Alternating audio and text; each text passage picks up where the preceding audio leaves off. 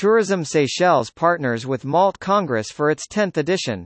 In line with its ongoing plans to continuously strengthen and link ties with the Middle East, the Tourism Seychelles Middle East office attended the 10th edition of the Meetings Arabia and Luxury Travel Congress, commonly known as Malt Congress, from the March 30 to 31, 2022.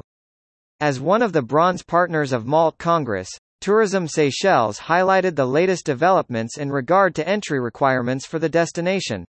The range of activities and products were also shared, showcasing the diversity the islands offer and the appeal to all travelers as they find something catered to their needs.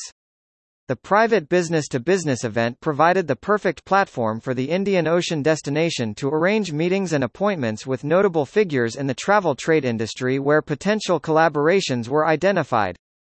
The two-day networking and connective event gathered some of the most notable regional directors of the Middle East and leading luxury travel agencies to further discuss business developments in the Seychelles Islands.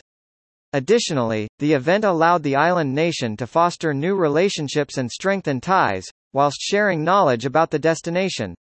Commenting on the event, Tourism Seychelles Middle East representative, Mr. Ahmed Fathallah said, "The Malt Congress provided us with the perfect platform to reconnect with cherished and new potential partners both in the travel industry and across the MENA region."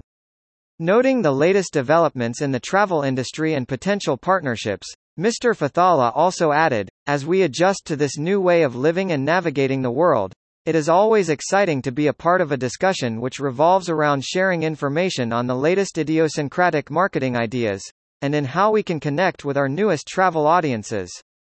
The UAE is currently the top market for Week 10, bringing in 915 visitors, ranking number 5 since January with 3,742 visitors. More news about Seychelles.